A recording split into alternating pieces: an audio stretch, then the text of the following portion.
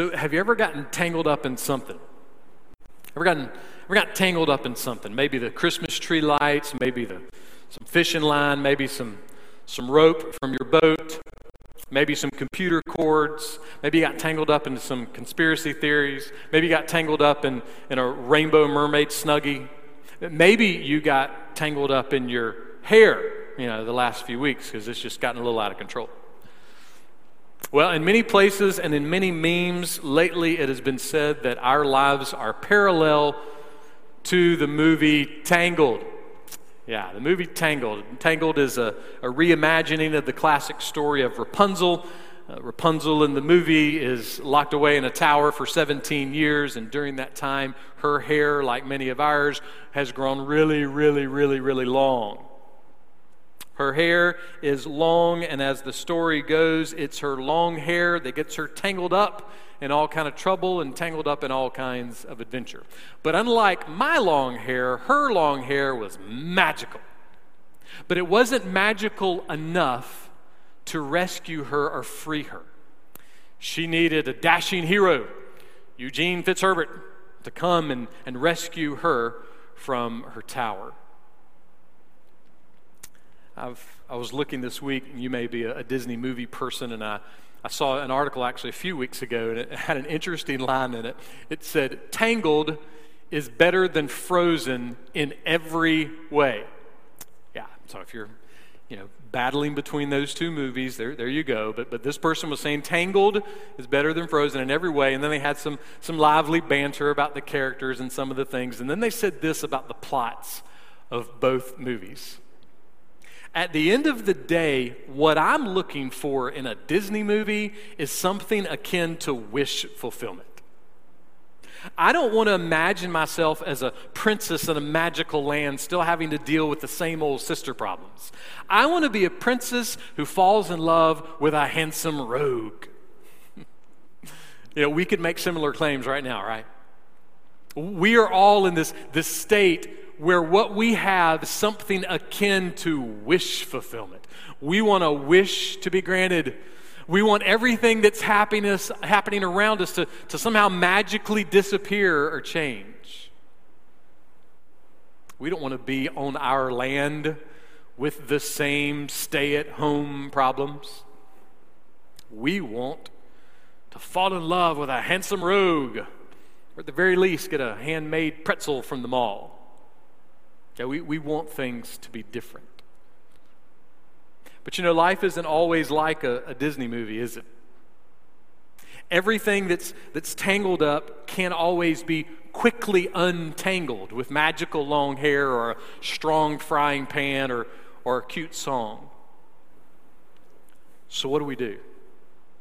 What do we do when life feels like a huge tangled up mess and we can't untangle ourselves? What do we do when that tangling begins to define who we are? How do we get untangled? The Apostle Paul was writing to some folks in a place called Thessalonica.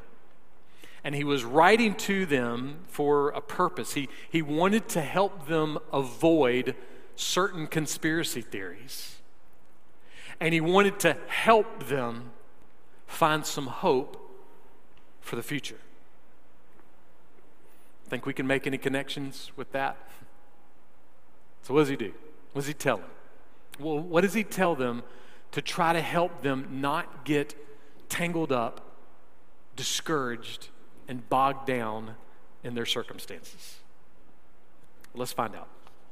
1 Thessalonians chapter 1, beginning with verse 9. Paul writes, "For they themselves report about us what kind of reception we had with you, and how you turned to God from idols to serve a living and true God." What kind of report could be given about us over the last 2 months? Have we turned from idols and turned to God? Have we turned from the idols of fear, the idols of frustration?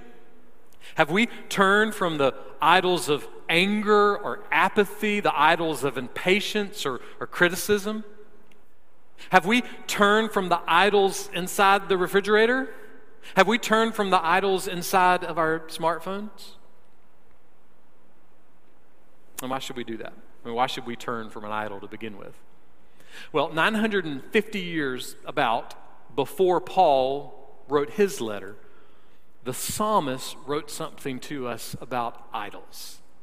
This is what the psalmist writes, Psalm 115. They have mouths, but they cannot speak. They have eyes, but they cannot see. They have ears, but they cannot hear. They have noses, but they cannot smell. They have hands, but they cannot feel. They have feet, but they cannot walk. They cannot make a sound with their throat. Those who make them will become like them. Everyone who trusts in them. Those are sharp words designed to help our hearts see that watching our idols, driving our idols, gaming on our idols, scrolling through our idols, eating our idols from the cookie jar, that all of those things will never help our souls. The only thing that can help your soul is the living and true God. The only thing that can help your soul is the living and true God. The folks in Thessalonica, they got it. See, their faith wasn't defined by whether or not they could sit in the sanctuary on Sunday morning. Their faith was defined by serving the living and true God. That's what defined their faith. Their faith was defined by serving God, not defined by sitting in the church room and not defined by watching the church Zoom, but defined by serving God. Their faith was defined by serving the true and living God before a pandemic, during a pandemic, and after a pandemic. Nothing changed in their faith. Their faith was still set on God. And why did they do such a thing? Why did they live in that way? Because the living and true God is not a pastor. He's not a politician. He's not a parent. He's not a paramedic. He's not a phlebotomist. He's not a part-time server at a snowball stand. No, he is the living and true God. Holy, holy, holy is the Lord God Almighty, who was and is to come. I can't describe exactly what God looks like, but I can tell you this. I can take the scriptures and I can tell you that he has, according to all that we see, he has a mouth. And when he speaks, the wind stands still. According to the scriptures, he has eyes, and he can see the tiniest cell in your body. According to the scriptures, he has ears, and he can hear the quietest cry in the corner of an emergency room. According to what we see in the Bible, God, in some way, sense, he has a nose. And he can smell the smallest aroma of humility and kindness and obedience in your life. And according to the scriptures, God has hands. And if you are in Christ, there is no virus, there is no vaccine, there is no vandalism, there is no vote, there is no valley of any shadow of any death that can ever snatch you out of his hands. The Bible says that God has feet. And there is coming a day when those in heaven and on earth will fall and bow down at his feet. And then all will be transferred to the kingdom of light or transferred to the kingdom of darkness. There are no other options. And every person who trusts in the living God will not be disappointed. Every person who trusts in the living God will not be disappointed. But you will be disappointed in your pastor. And you will be disappointed in your politician. And you will be disappointed in your spouse. And you will be disappointed with your parents and your kids. You'll be disappointed with that lady behind you in line at the store that has the audacity to not have a mask on. And you'll be disappointed with that guy when the church regathers that has the audacity to wear a mask at church. Yeah, you're going to be disappointed. But if you are in Christ, you will never be disappointed in God. Why? Well, see, these folks in Thessalonica, they learned the key was to serve the Lord, serve the Lord, serve the Lord. And when you are serving the true and living God, you have something in your tank that is amazing. Something that can slay the dragon of fear in a millisecond. Something that can pierce the darkness of your despair and blow in mesmerizing light. And what is that? What is that thing? Well, quite simply, it is hope. What kind of hope? Paul tells us, look at verse 10. They're serving the true and living God. And they're also doing this. And to wait for his Son from heaven, whom he raised from the dead, that is Jesus. This is how you get untangled, okay? This is how you get untangled. You wait for Jesus, you look for Jesus, you long for Jesus. You expect Jesus to come around the corner for the last time at any moment. Now, does that mean that you're supposed to live in fear?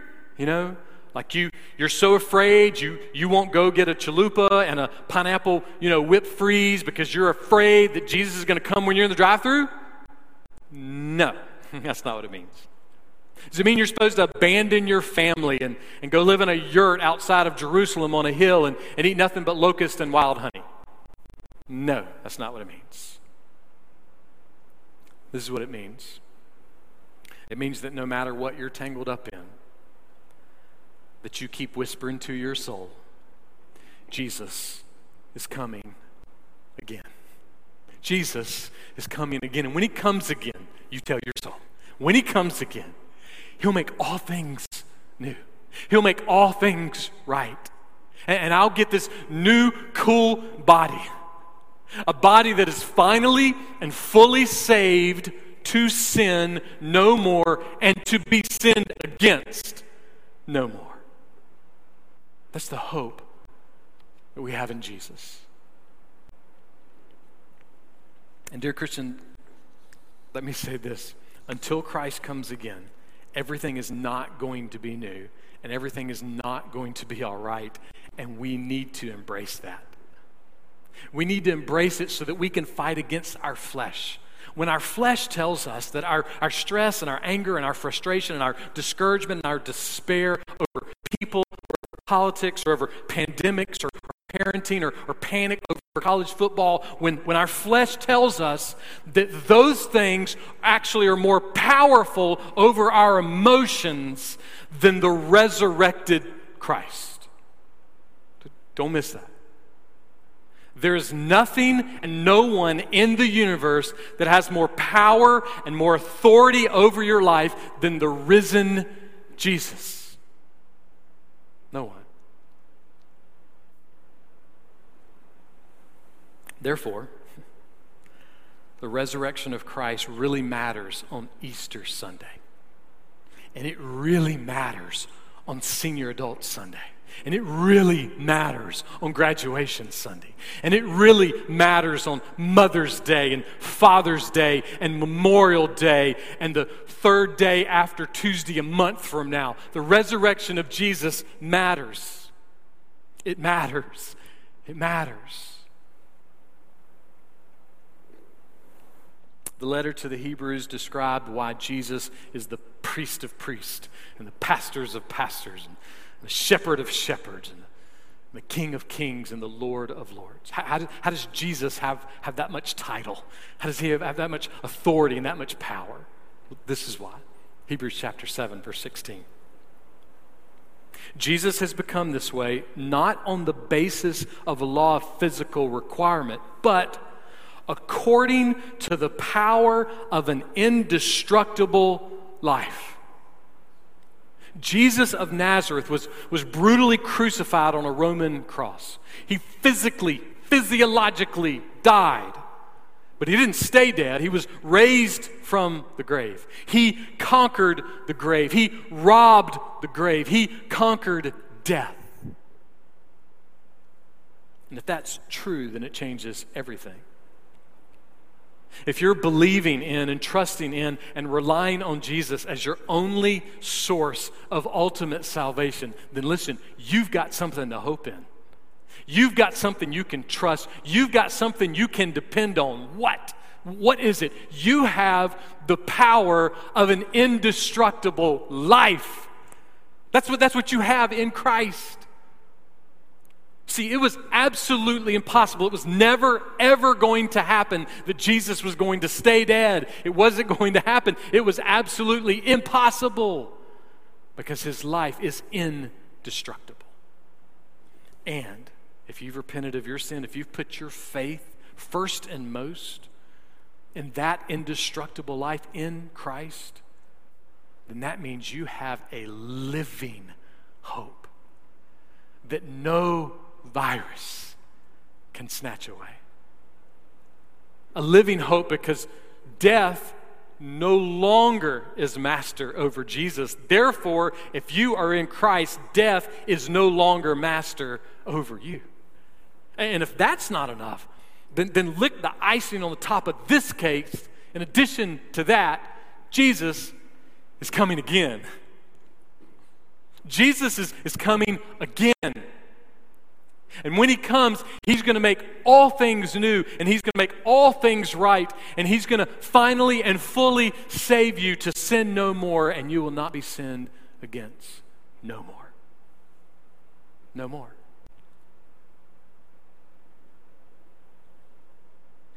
And the people in the early church, they thought that would happen any minute. I mean, they lived as people who are like, all right, Jesus is going to be here in 5 minutes. I got to get ready. They believed that Jesus was coming. He was just around the corner. So how about us? Where are we in that? You got the Second Advent app downloaded on your phone? You ready? Are you ready for the return of Christ? Because here's the thing. You know how the early church got untangled when they got tangled up? When plagues and pandemics and persecution, when those things hit the early church, you know how they untangled themselves from them? They kept saying to themselves, oh yeah, Jesus, he's coming again. And some people will say, yeah. For 2,000 years, that has been the hope of the church. That Jesus is not just some legend, some fairy tale, but he is the hope of our existence. And that nothing can ever steal that hope away. Jesus is coming again. They were eager for the return of Christ. Their greatest hope was that Jesus was coming again. Let me ask you a question. What's your greatest hope? Is your greatest hope locked up in the fact that Jesus is coming again? Or is your greatest hope locked up in when we can come back to church again? Is your greatest hope wrapped up in the regathering of churches, or the regathering of sports, or the regathering of restaurants, or the regathering of anything else? Is that where your greatest hope is now? If so, then I want you to know you're going to be disappointed. Why? I'll just use the church as an example. If you are a member of our church or whatever church you may be a member of, you may not know this, but over the last 2 months, your church has not become perfect. And neither have you. So if our greatest hope is in things of this world, and our greatest hope is not in the return of Jesus, then we will be disappointed. Because none of those things, as great and as wonderful as any of them may be, none of them have the power of an indestructible life. Only Jesus, only Jesus, only Jesus. So we need to be eager for Jesus. We need to be eager for the return of Jesus. We need to be eager to remember Jesus. Charles Spurgeon put it this way: remember Jesus till you feel that he is with you, till his joy gets into your soul and your joy is full. Remember him till you begin to forget yourself, your temptations, and your cares. And he goes on. Remember him till you begin to think of the time when he will remember you and come in his glory for you. Remember him till you begin to be like him. Remember Jesus. Be eager for Jesus. Maybe you have seen the candy challenge out there on social media. If you have not, then I encourage you to go to Jennifer Waring or Lindsay Shoup's Facebook pages, two of our great moms here in the church, and watch their videos on Logan and Camden. Now, Logan and Camden were rock stars before these videos came out. Now, they're just legends, okay? And I don't want to give away anything, but let me just begin and tell you a little bit about the challenge if you don't know. So the challenge is you basically put a piece of candy out in front of your kid, and then you tell them they can't touch it until you come back. And then, of course, you have your camera phone secretly filming them while you're gone. So, when you watch these videos, let me just give you a heads up. When you watch Logan's, what you're going to see is what every single one of us, no matter what age we are, would do if we had candy in front of us right now, okay? You'll see that. Just enjoy. It'll be good. And Camden's is just as fantastic. And there's this moment toward the end where she's kind of been waiting patiently. And she hears a noise off in the distance. And her eyes perk up. And she looks toward the noise, and then as if just to say to Lindsay, coming? Coming? But she was eager for her mom to return. She was eager for the candy. Listen, we ain't talking about candy. We're talking about the one thing that your soul wants the most. The one thing that your soul is desperate for. The one thing your soul is longing for. That's what we're talking about. And so what is that thing? Listen to what Paul says in verse 10. And Jesus is the one who rescues us from the wrath to come. You may not agree with this. You may not even feel like it. But I want you to know, because of how God created you, that what your soul wants most is to be rescued from the wrath of God. It's what your soul wants the most. I know the wrath of God is not usually a trending topic in conversation. Many people reject the wrath of God. They ignore the wrath of God. They passionately object to the whole notion of the wrath of God. But borrowing the words of philosopher Nathan R. Jessup, deep down in the places that you don't talk about at Zoom parties, you want the wrath of God. You need the wrath of God. Why? Because without the wrath of God, there is no ultimate justice. I've been watching a show, it's kind of a historical fiction show about World War II for off and on for the last few weeks, and it's called Foyle's War. And I'm addicted. I love it. I love history. And one of the things that I've picked up in so many of the episodes lately is that the war is now over. And it seems like every character in every episode is so discouraged. And they just keep saying things like, What did we fight for? What were we fighting for? Because we get in the middle of life and we forget what life is about. So in his kindness, God, in his gracious love, comes in through the Apostle Paul to say, oh, this is what you're longing for. You want to escape the wrath of God. Because without the wrath of God in existence, then ultimate justice will never be served. Think about it this way. The most well-oiled justice system in the world will still be imperfect because it was created and managed by imperfect people. It doesn't really matter. If we depend on humanity to perfectly serve justice, we will be waiting to infinity and beyond. One commentator said it this way: without the truth of divine wrath, the universe would sink into moral chaos. Why? Well, why would the universe sink into moral chaos if the wrath of God didn't exist? Well, here's why. Just take a moment just to look into your home and your school and your workplace and in your car, in your backyard, in your head, and you will find that you tolerate sin. Now, I don't mean that you tolerate sin flippantly, like, hey, it's no big deal, I'm just tolerating sin, though sometimes you do. I'm not saying when we talk about tolerating sin that you're glorifying sin, that you're saying, oh, sin is great, though sometimes you do. What I'm saying is this: I'm not perfect, and neither are you. And nobody that you go to church with, and nobody that you work with, and nobody that you go to school with, nobody in your home is perfect. Therefore, generally speaking, we should not be looking to us for perfect justice. Now, do we take a pretty good shot at it? Yeah. Yeah, we do. Individually, we take a pretty good shot at justice. Our law enforcement system takes a pretty good shot at justice, no pun intended.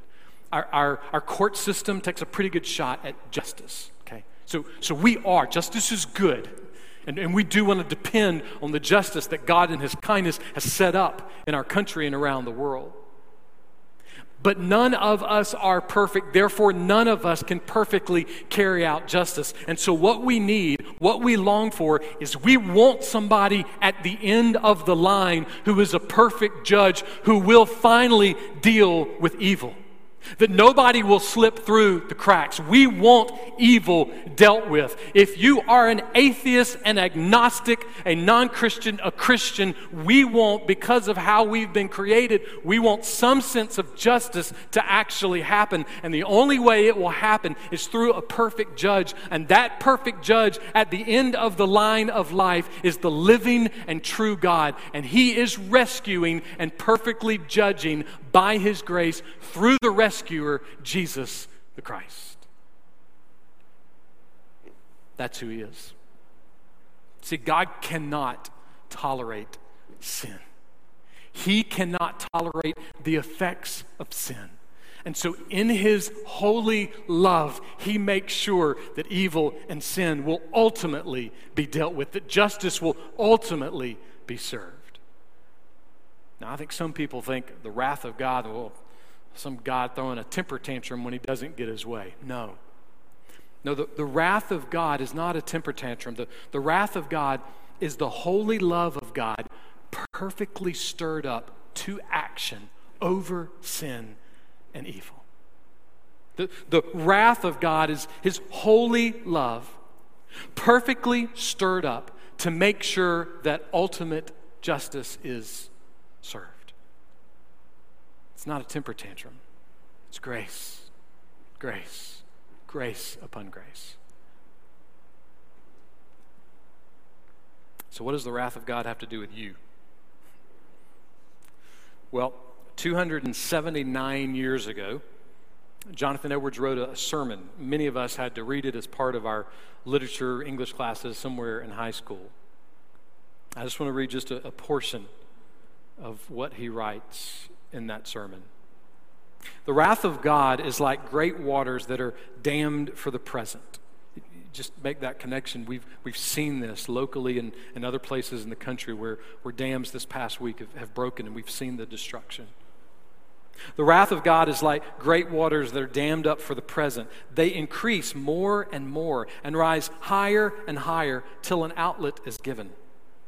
And the longer the stream is stopped, the more rapid and mighty is its course. When once it is let loose, it is true that judgment against your evil works has not been executed hitherto. That's a good word. Use that in casual conversation. It just means yet. The floods of God's vengeance have been withheld, but your guilt in the meantime is constantly increasing, and you're every day treasuring up more wrath. That's why we plead with people all the time to come to Jesus. And then he says this: the waters are constantly rising and waxing more and more mighty, and there is nothing but the mere pleasure of God that holds the waters back. I just encourage you just to do just something so simple and yet so defining. That maybe today, why don't you engage with the mere pleasures of God? And why don't you ask him to rescue you? How? By repenting of your sin. By running to Christ so that you can be finally and fully saved today and then one day completely. Saved from what? Most people say, well, I got to be saved. What do I need to be saved from? Saved from sin, saved from sickness, saved from pandemics, saved from conspiracies, saved from wrath, saved from death, saved from everything. See, the salvation of Jesus is not just some random thing that, allows you to join the church. The salvation of Jesus means that you get rescued from the wrath to come. That's a real rescue. You see, Jesus paid the first and the greatest and the most ultimate sacrifice, the only sacrifice that can make things right between you and God. I was reading a story a few weeks ago about a British writer and politician. His name is Hilton Young. When he was 35 years old, he enlisted into the Royal Navy, and eventually he ended up on the HMS Iron Duke and served in World War I. Once when he was out at war on the ship, he was reflecting back on the people that he grew up with, the people from his hometown and other places. And he wrote a little poem, and this is part of that poem. I should not mind to die for them, my own dear Downs, my comrades true. But that great heart of Bethlehem, he died for men he never knew. Those are dear and noble and precious words from a soldier on the front lines of sacrificing for others. There is one little distinction, though. Jesus knew you. He knew me. When Jesus died, it wasn't confusing. He wasn't trying to figure out it. It wasn't for faceless people. When we were helpless and dead in our sin, at just the right time, Jesus died for us to rescue us from the wrath to come. According to all that we see in the Bible, Jesus laid his life down for you. And then God raised him from the dead for you. And then Jesus ascended into heaven for you. And one day, maybe today, straight up, folks, maybe today, maybe not, but maybe today, Jesus is coming again. And so is he coming for you? Is Jesus your first and greatest treasure? Is your faith in him and him alone? If so, then take all of your impatience, take all of your criticism, take all of your fear, all of your anger, all of your apathy, all of your conspiracy theories, just take them all and wrap them up in this blanket of truth. If you are in Christ, you have been rescued from the wrath to come. If you are in Christ, you are being rescued from the wrath to come. If you are in Christ, one day you will finally and fully be rescued from the wrath to come. And friend, if you've been rescued like that, then as it has been said, I know of no softer pillow at night than that. If you've been rescued from the wrath to come, it may be hard, but in Christ, we can sleep well tonight. And tomorrow morning, Lord willing, if we make it, we'll wake up with brand new compassion and brand new mercy. And listen, and tomorrow, the story will be the same. Nothing can snatch you from the hands of God. Nothing.